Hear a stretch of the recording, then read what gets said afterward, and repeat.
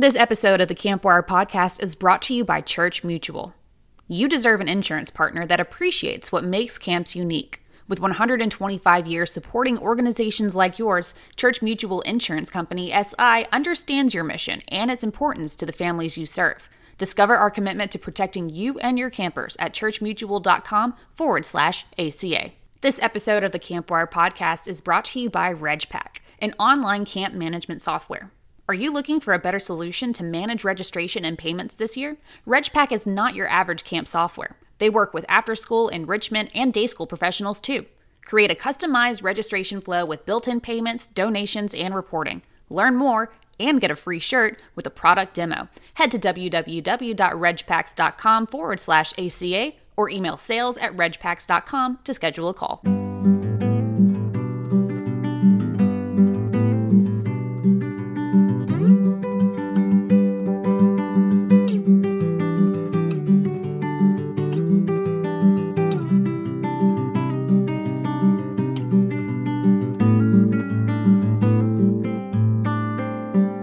Hello and welcome to the Campwire podcast. My name is Lauren McMillan. I am the Public Relations and Communications Manager here at ACA, and I'm so excited to have essentially two guests on our podcast today. We are joined by Alicia Dannenberg. She is the Content Director for ACA, but we're also here to talk with Anthony Kane.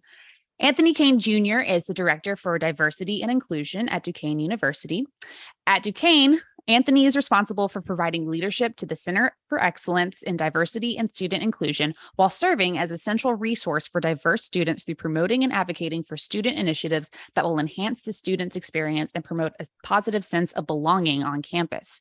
Anthony is also responsible for the supervision of several strategic programs and services related to diversity and inclusion. This includes community partnerships, student support and programming, alumni outreach, and connecting students to career and internship opportunities through intentional local and national partnerships.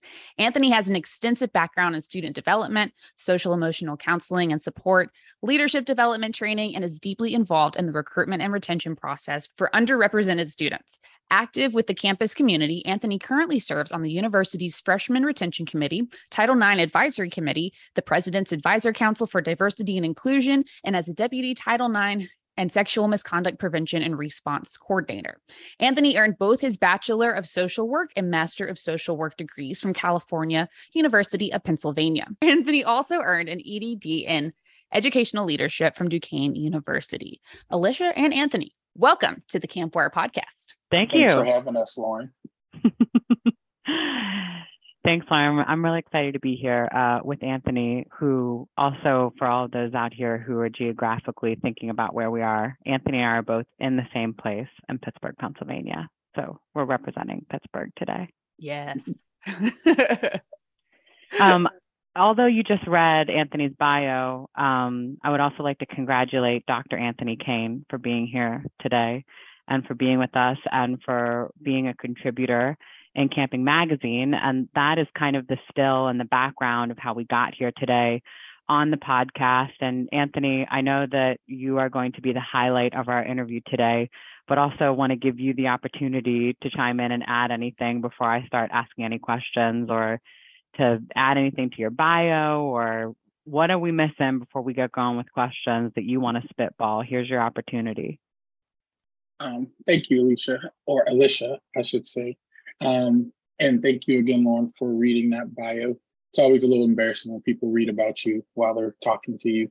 One thing I would add is that kind of what led me here today is the idea of sense of belonging and how important that is to development and growth of individuals, whether that's employees, students, or people that are entering spaces we occupy. And so my EVD and Ed leadership focuses on that a lot. And I've kind of use that to make my life's work meaningful and fulfilling for me. So that's all I would like to add, is that I'm not just talking about it, but I'm also living it, and I'm proud to do so. Absolutely. And perhaps we could rewind. I'm not going to share your age, but let's rewind back to that first camp experience when maybe you didn't know how much belonging would play an importance in your role as a professional, but we know that the article was inspired by your camp experience. And I know that our listeners out there would love to hear a little bit about your camp experience, and perhaps if you could talk a little bit about how that inspired your article for us today.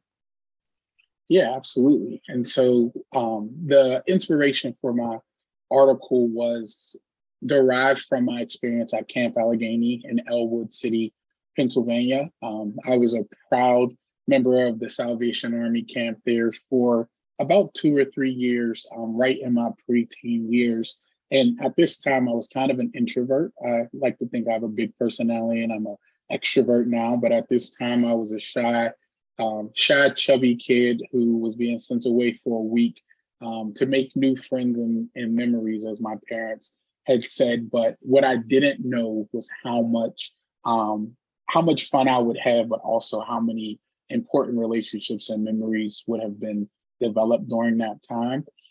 When I think back to the very first time we went, I was completely caught off guard. I thought it would be maybe a small camp, maybe like one of those little vans that people go on when they're like traveling for sporting events, not a 48-person passenger van with all my closest friends and strangers from across the city. But I shortly realized into the trip to camp, which is, I want to say maybe 2 hours from Pittsburgh, that the individuals working at Camp Allegheny were going to make sure not only that we all stayed in camp, but that we all had a good time. So in the article, you'll read a little bit about how loud and exciting and energetic the camp counselors were on that bus ride. And I think for a lot of us students, that was kind of the beginning of something great. And I think it helped us realize that once we got to camp, we were either going to be happy or they were going to find a way to make us happy. And, being a 10, 11-year-old kid, the last thing you want is people intentionally making all the attention be on you because you're not smiling or because you're homesick. So that's a little bit about my first camp story. You'll have to check out the article to hear about all the other exciting things that happened. Or just keep listening here too. And I have got one little follow-up question. I'm going off script here, but what was your favorite camp activity, if you remember? I would say my favorite camp activity was probably canoeing. I think we did canoeing and kayaking, but again, being a little bit of a bigger kid, kayaking it didn't seem like the safest option for me. I always have been kind of claustrophobic and not wanting to be in tight spaces. So being able to be in a canoe, feel like I had a little bit more space, but also feel like I got to use a little bit of my strength as a youth football player to make us move forward was probably one of my greatest memories. That's so interesting. Playing football and then going to camp and realizing your strengths came in rowing the canoe. That's incredible. And giving the shout out to the staff for making sure that they made it fun and engaging for all of you. So shout out to any of the camp at Camp Allegheny out in Elwood City, PA. If you're listening, Anthony Kane is giving you a big shout out for inspiring his article. And thinking back to it now, I kind of want to reconnect and make that connection back to your article. In your own words, can you now define belonging? I know you can define belonging, it's your dissertation. But for the listeners out there, can you define what belonging means to you and perhaps reconnect that now to your camp experience? Yeah, when I talk about belonging, whether it's, in my writing or in speaking engagement, the one thing I always like to remind folks is that developing a sense of belonging or having a sense of belonging is this feeling of having a rightful place in whatever space you're occupying. And so whether that's the grocery store, the movie theater, at a school dance, at camp, whether it's you joining a new sports team, that feeling you feel as soon as you cross that threshold that makes you want to stay, that's a positive sense of belonging. And a lot of the times we don't realize that we're helping create this sense of belonging for people without even trying. And so as we get better at understanding, what it takes for us to feel important or valued in a space, then we can start to replicate that for others. And so while that was a longer answer, the short answer is providing a rightful place for an individual in the space that they occupy.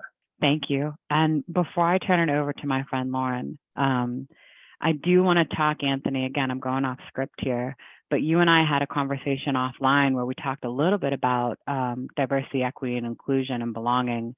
And you shared with me a little bit about how you see diversity, equity, inclusion, and how those acronyms are a little bit backwards. Can you maybe share that for the listeners and how that all relates to belonging, just so we can get the full connection into your amazing brain and how it's related to belonging? And I know I'm really getting our time's worth today by asking you this question, but it was an aha moment for me when we were on that call. Yeah, for sure. I think a lot of times people use the acronym DEI or they talk about diversity, equity, and inclusion because it's a buzzword. It's something that when you hear it, you feel like you know what's coming next, or you feel like you know what you're being called to do. But I think it's really important for individuals to know exactly what those words mean and what they look like in practice. And so I always try to share with folks that diversity, it's not something that we do. It's not something that we're actively contributing to by our work. It's in simple terms, it's who we are. Each of us as individuals are diverse. There's something that makes us different than the other people that we engage with, that we talk to, that we work with. This idea of inclusion, that's what we're working towards, where we are working to create spaces where people feel included. And so that's really where sense of belonging comes in. What can I do to make sure people know that this is a safe space for them? That people understand that in this space, we'll provide them opportunities, not just for growth, but also opportunities to figure out who they are and how they fit into that space. And then equity, that's kind of the steps that we take to get there. The more we put things in place to close the gap and address the disparities, the more likely we are to find people feeling included, to find people with a higher sense of belonging. But more importantly, when you do equity work well, you get more diverse people in a space, and more diverse people in a space automatically contributes to a positive sense of belonging. And so I think in our last conversation, I had said, if I had things my way, I would redirect the letters and I'd make it DIE. But I can understand why that would be controversial for a lot of people because of the word that spells. But really, we are diverse doing inclusion work through equity. And I think that's something that people really need to grasp and understand in order for them to be effective in the next steps that they take. Thank you. It almost feels like, just hearing you explain that, which thank you. I mean, it is so helpful to get kind of a clear understanding of like what in practice DE&I looks like.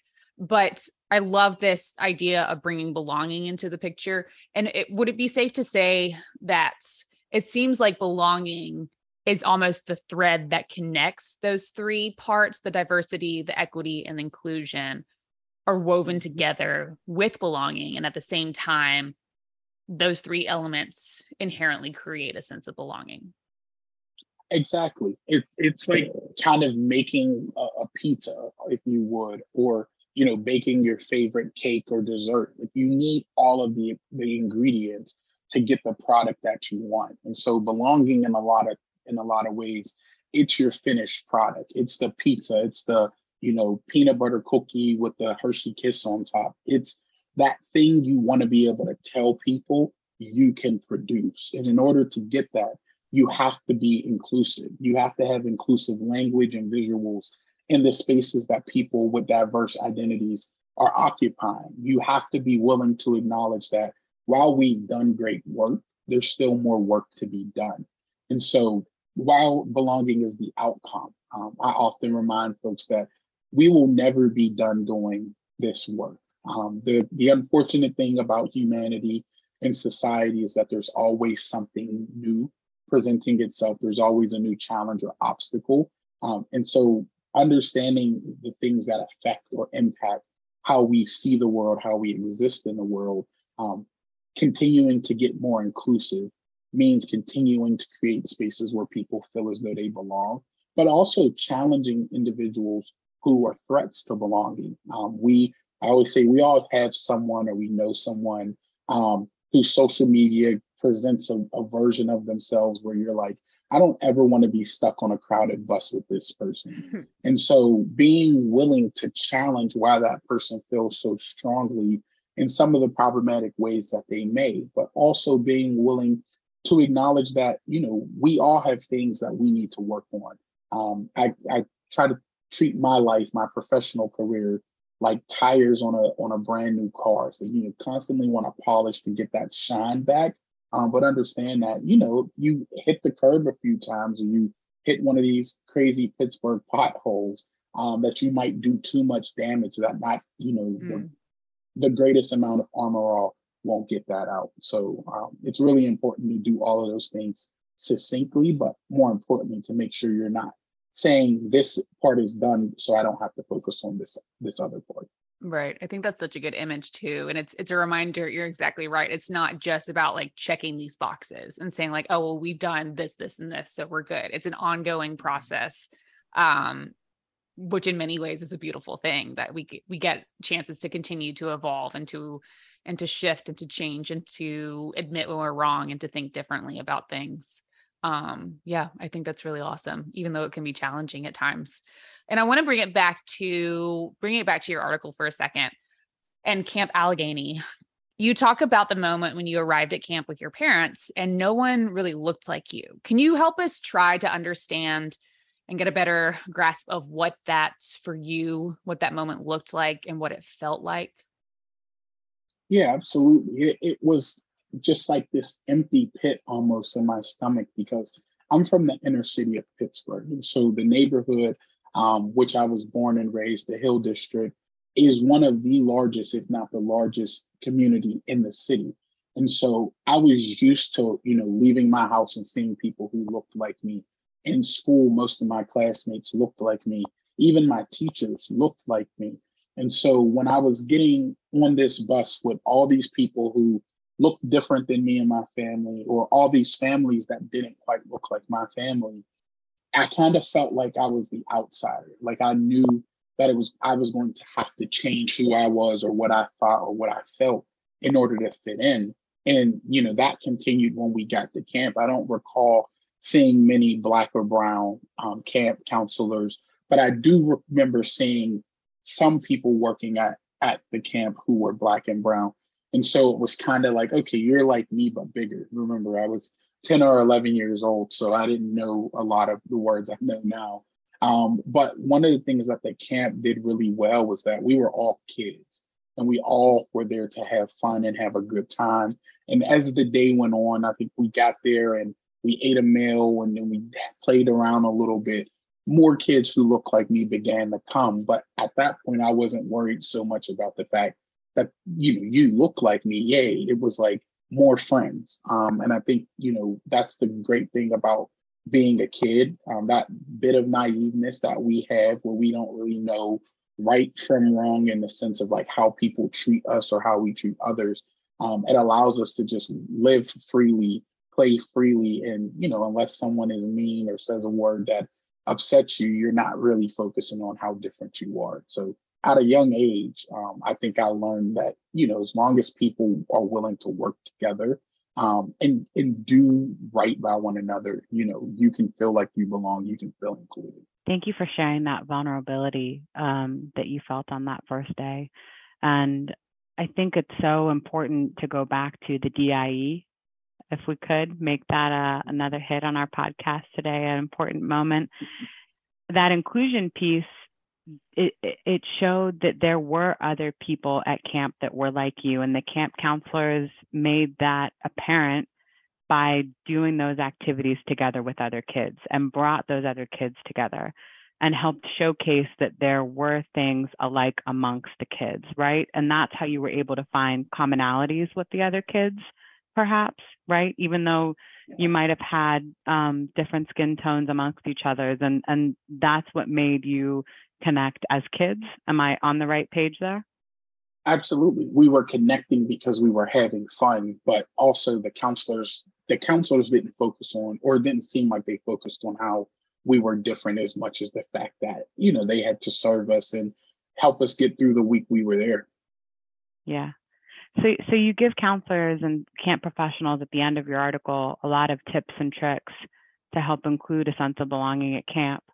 What would you say is your favorite, or one that you would highlight, or maybe one that is hitting home for you today based on our conversation, some advice that you would give the camp professional listening out there today to help create that sense of belonging amongst those kids that are coming to camp on the first day, no matter what they're feeling when they get off the bus or when their parent drops them off?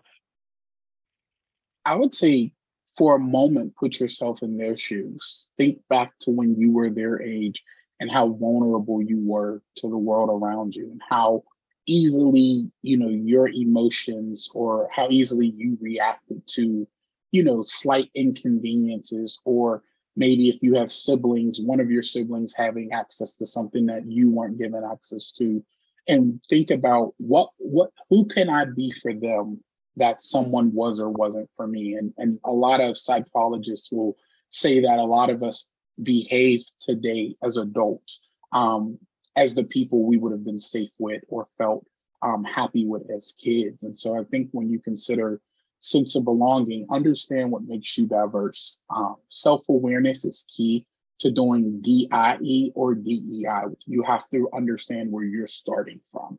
And when you can understand how people have helped mold you, help develop you into being someone who's not just inclusive, but also seeks belonging out, you can be a lot more personable, a lot more human about the interactions that you have. I, as a 30-plus-year-old man, I feel like there are times I walk into a space and I feel like I belong, but I immediately scan the room to seek out maybe someone who's sitting alone by themselves or someone who's doesn't feel like they're a part or doesn't look like they're a part of a group, especially working on a college campus. I'm infamous for going and sitting with a student who's eating by themselves and pretending to be their friend. Now, most of the time they're like, dude, this is weird. Why are you sitting here? I just wanted some privacy. But on occasion, it is a student who maybe hasn't yet found their group of people or found their person. And so, being able to help coach them on where to go to find like-minded individuals or where to feel like they can exist with people who think and feel like them. So that I would say self-awareness, but put yourself in their shoes. Remember who you are. That's fantastic. And while you're going down that route of working in the university and being a leader of staff and of students, if we could maybe flip the switch and go to your leader perspective. The question I asked you is more related to the feelings that you felt as a child. If you could perhaps influence the camp leaders who are listening out there, what are some things that camp leaders can do either throughout the year or when they're communicating with camp staff or when they're doing staff training? What are some things that camp leaders can do to better prepare their staff as they're entering that camp season to prepare for creating this kind of culture? I don't even want to call it DEI or DIE. It's just like you said, creating a human-centric culture, really. Yeah, I would say be bold. I think so often, folks are afraid to do that big thing because it might seem like they're doing too much or it might not be popular. But I think be bold. Speak to the people are listening, or the people that you really want to hear your message. I in my roles have always had the unfortunate task of having to communicate across multiple stakeholder groups. And one thing I've come to appreciate about how I communicate is that I know how my language or how my tone may need to vary, but I'm always willing to call out or say that thing that people are like, I can't believe you said that, or I can't believe you put that in writing, because sometimes we have to make that bold proclamation that you will belong here or you will feel included here. And that then lets everyone know what we're striving for.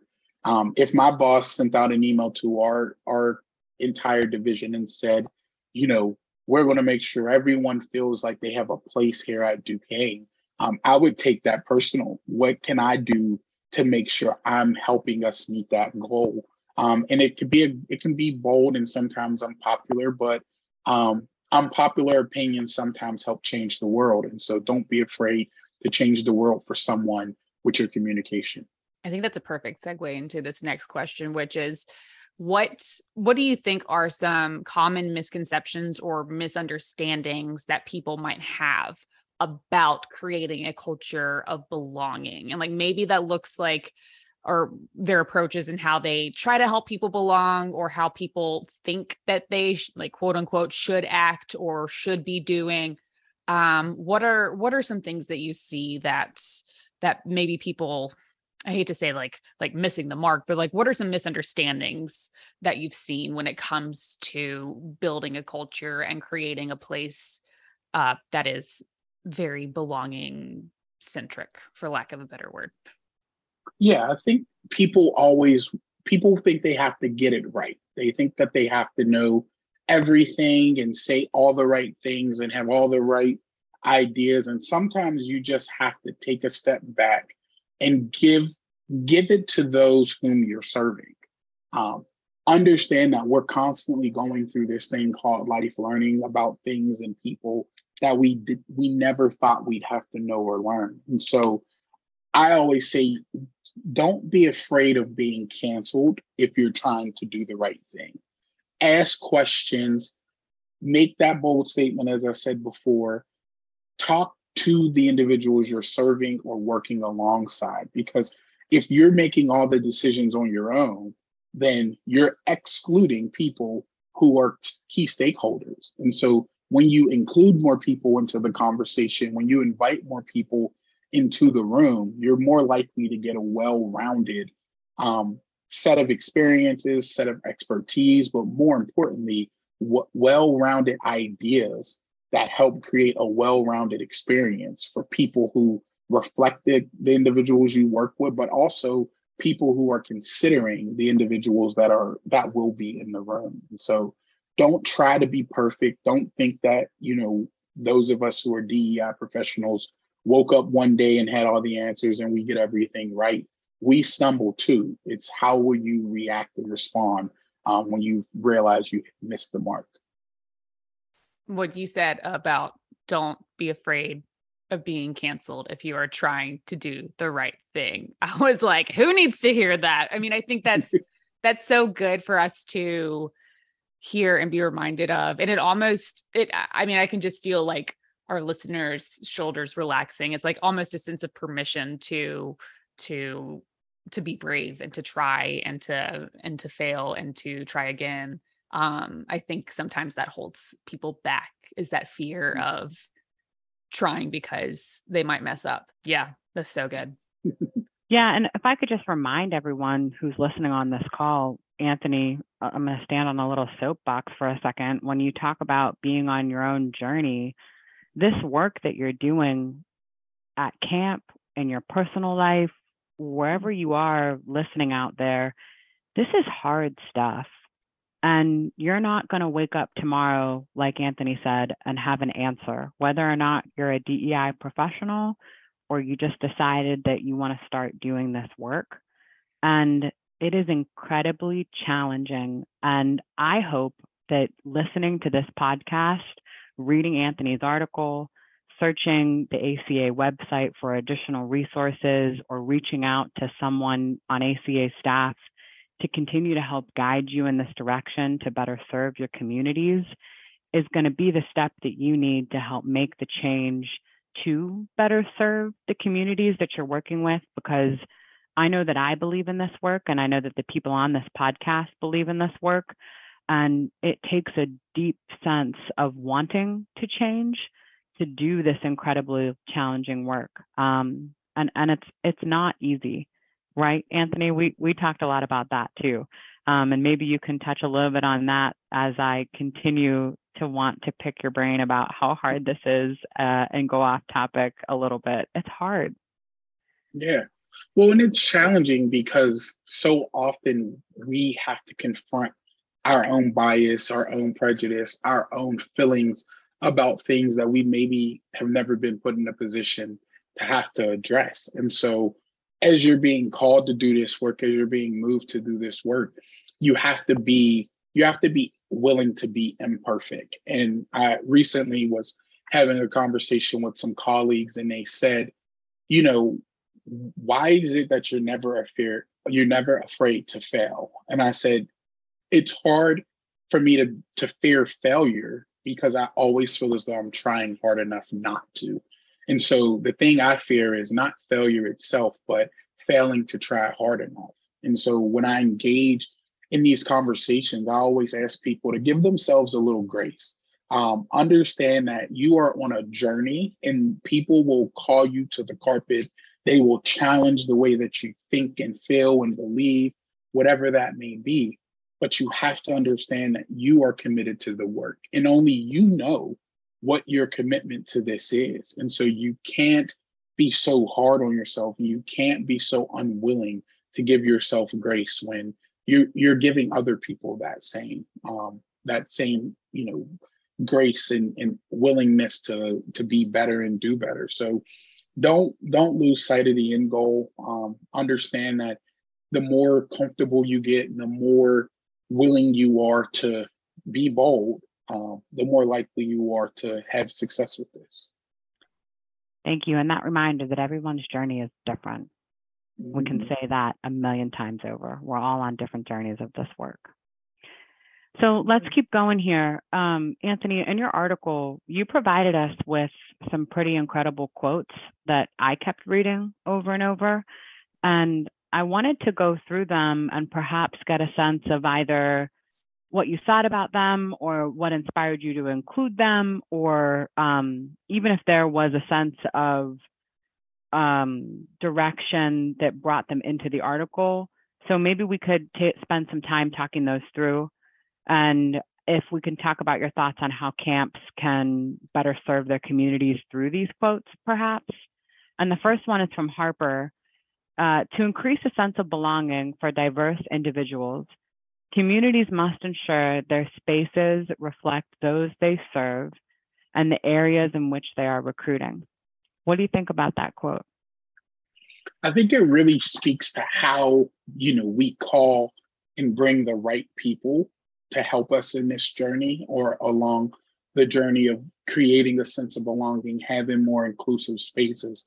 A lot of times, organizations, groups, employers want to become more diverse. They want to do better at creating inclusive environments. They want to take an equitable approach to work, but they don't have people that reflect who and what they serve in the conversation. And so if you're running a camp organization that's a religious camp and you want to make that camp more open and inclusive for individuals who may not subscribe to the religion that the camp is focused in, you have to invite people from those other denominations to help plan what that camping experience may look like. Because while you can read books and you can listen to podcasts and even listen to music and figure out what the lived experience of those people are or may be, until you have conversations with people willing to engage you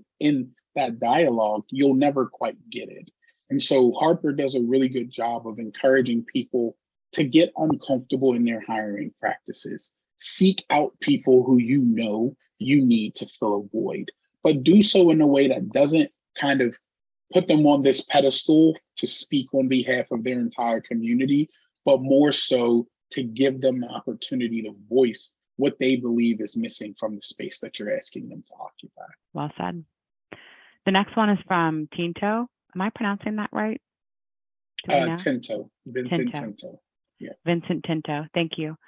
Camp communities can further promote a sense of belonging by having an adequate number of members, staff, and campers with similar backgrounds. While I think after talking with you, I have a great sense of what I think that is, I would rather hear from you what inspired you to include that. So I have a weird affinity for Tinto simply because while I was writing my dissertation, I went out on a whim and decided I was going to email one of the biggest names in student development, and he responded. And so we're besties. So Tinto, if you happen to be listening, hey bestie. But I really think that he speaks to the need for us to have people that reflect kind of where we're going. And so at this point, one could assume that every camp or organization or camp leader knows what they're missing, or what experiences have not been included. And so Tinto's telling us to be brave about bringing those individuals into the space, but also giving them the opportunity to take charge. Sometimes we get in the habit of always being the one calling the shots or putting together the vision board of first you do this, then you do that, and then we'll get this outcome. And Tinto's is kind of challenging us and asking us, let someone else take the charge. Let someone who has a new, unique idea, but also represents the community you're serving. Let them kind of lead the way for once. He kind of in a polite way says, shut up and sit down, but he's a nice person, so I don't think he said that exactly. Well, and that in turn creates community buy-in too, right? And support from others outside of the community. Exactly. Okay, last but certainly not least, this is from Strayhorn. Furthermore, by increasing representation, communities can address their challenges, which in turn will make their spaces more welcoming for diverse individuals. Yeah, so with this one, I think back to my own camping experience, and I think about who specifically was being targeted to join this camp, or be a part of this camp community, and how were we sought out, and how did they make sure, as time went on. So I didn't put this in my article, but my first year at camp versus my final year at camp, the people waiting to get on the bus and to take that journey to Elwood City had changed drastically. There were people I went to elementary school, or that I was in middle school with, that were now coming to camp, because the access to it was a little bit greater. But I think the intentionality around how people were being recruited to go had kind of expanded and grew. And so in writing this article, I had shared with Alicia that I'd communicated with some of my Facebook friends, who had shared that they went to camp. And I asked everyone the same question, about why they chose camp, what their experience was, and what their greatest takeaway was. And for every one of them, across the board, it was quite consistent that camp helped change their life, but more importantly, it gave them access to experiences with individuals they don't believe they would have got had they not gone to camp. And so what Strayhorn's really encouraging us to do is make sure that we're continuing to seek out those who've never been a part of our community, have never been a part of our camp family, and figure out what will make them want to be a part of it and how can we get them in that space in a way that's welcoming, but more importantly, isn't filled with barriers. A lot of DEI work is, hey, we want you, come into this space, and then you get stuck between the doors because there's a barrier that they knew existed, but they were unwilling to address prior to your arrival. So Strayhorn's probably in my top 5 all-time favorite researchers, but Tinto's one just because he emailed me back.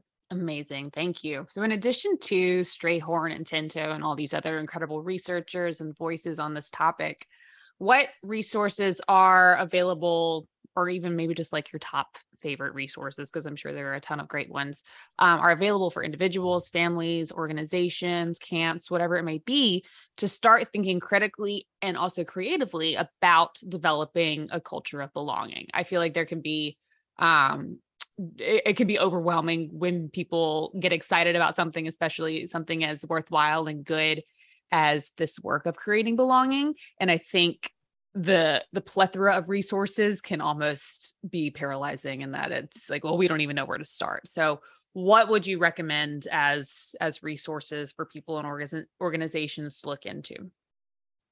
I would say look into resources that are derived from the work that you do. And so a lot of times we go to Barnes and Noble or to the library or our other favorite bookstore, and we just go to the culture section or to the, development or psychology section, and we pick books that have cool titles and nice covers because we think they'll help us. But I think you really have to look for resources that are specific to the work you want to do. And so if you're a religious camp or a camp that's rooted in, supporting families or specific marginalized groups, you want to make sure you're reading literature and seeking out resources that are very specific to that. I think for camps all over, regardless of who you serve, I think a lot of student development theory and higher education based resources will be great, because not only are you helping your campers feel as though they can become better and do better by going to camp, you're also helping develop your young staff, your young camping staff. And so with that type of research, you can kind of get two for the price of one. I think for team building or larger trainings and conversations you're leading, utilize documentaries or featured films that are proven to provide kind of insight to what lived experience for certain populations of people are. I consider myself a human Pandora. And so music, movies, quotes, anything that can be seen, heard, or experienced really work for me. And so I would encourage people to figure out what really works for them, what really inspires and motivates them. But I think focus on what you're looking to achieve so much as you focus on, the fancy buzzword things that exist out there. Thank you, Anthony. Okay, the final question that is not on the list, but I've said before, we are in such great presence today of a man who is so well-spoken and well-educated and well-researched on this topic that I couldn't not ask you if you could give the camp community out there your 15, 30-second spotlight of advice, or I don't know, what would you want to leave them on this podcast before the next time you get to speak with them? Because let me tell you, folks, this is not the last time you're going to hear from Anthony Kane. I promise you that. But until the next time you do hear from him, what can you tell him? I would say, remember that you're good enough, and that there will and shall never be a moment where you aren't good enough to do this work. We all have experiences and challenges that have helped mold us into the people we are today. And while your challenges may not be as closely, similar to the challenges of the individuals you serve, they're still relevant. And so use the experiences you've had, the obstacles you've overcome as motivation to do better and be better for others. And if there's ever a time you don't feel like you're good enough, just remember what you do this for, and remember what your purpose is, and let the light that shines on you guide you to success. Amazing. Whew, I needed to hear that. Anthony, amazing. I mean, you've been so generous and kind with your time and your insights, and it is just such a treat to have you join us today. Is there anything that we have not talked about or touched on that you wanted to mention? I don't think so. I think you all allowed me an opportunity to really talk about everything I was hoping to talk about. And I just will give you all kudos for just being so open and honest and willing with your time. And I look forward to seeing what ACA accomplishes over the next year. Yes. And we'll be sure to link in the show notes if people are interested in reading your article. But also if our folks listening are interested in connecting with you, reaching out for questions, anything like that, where can they find you? So they can find me at my email, anthonykane.jr@gmail.com. I'm also on social media, but I have to remember what my Twitter handle is because I don't use it often. I found it. It is Tone, that's TONE_1024.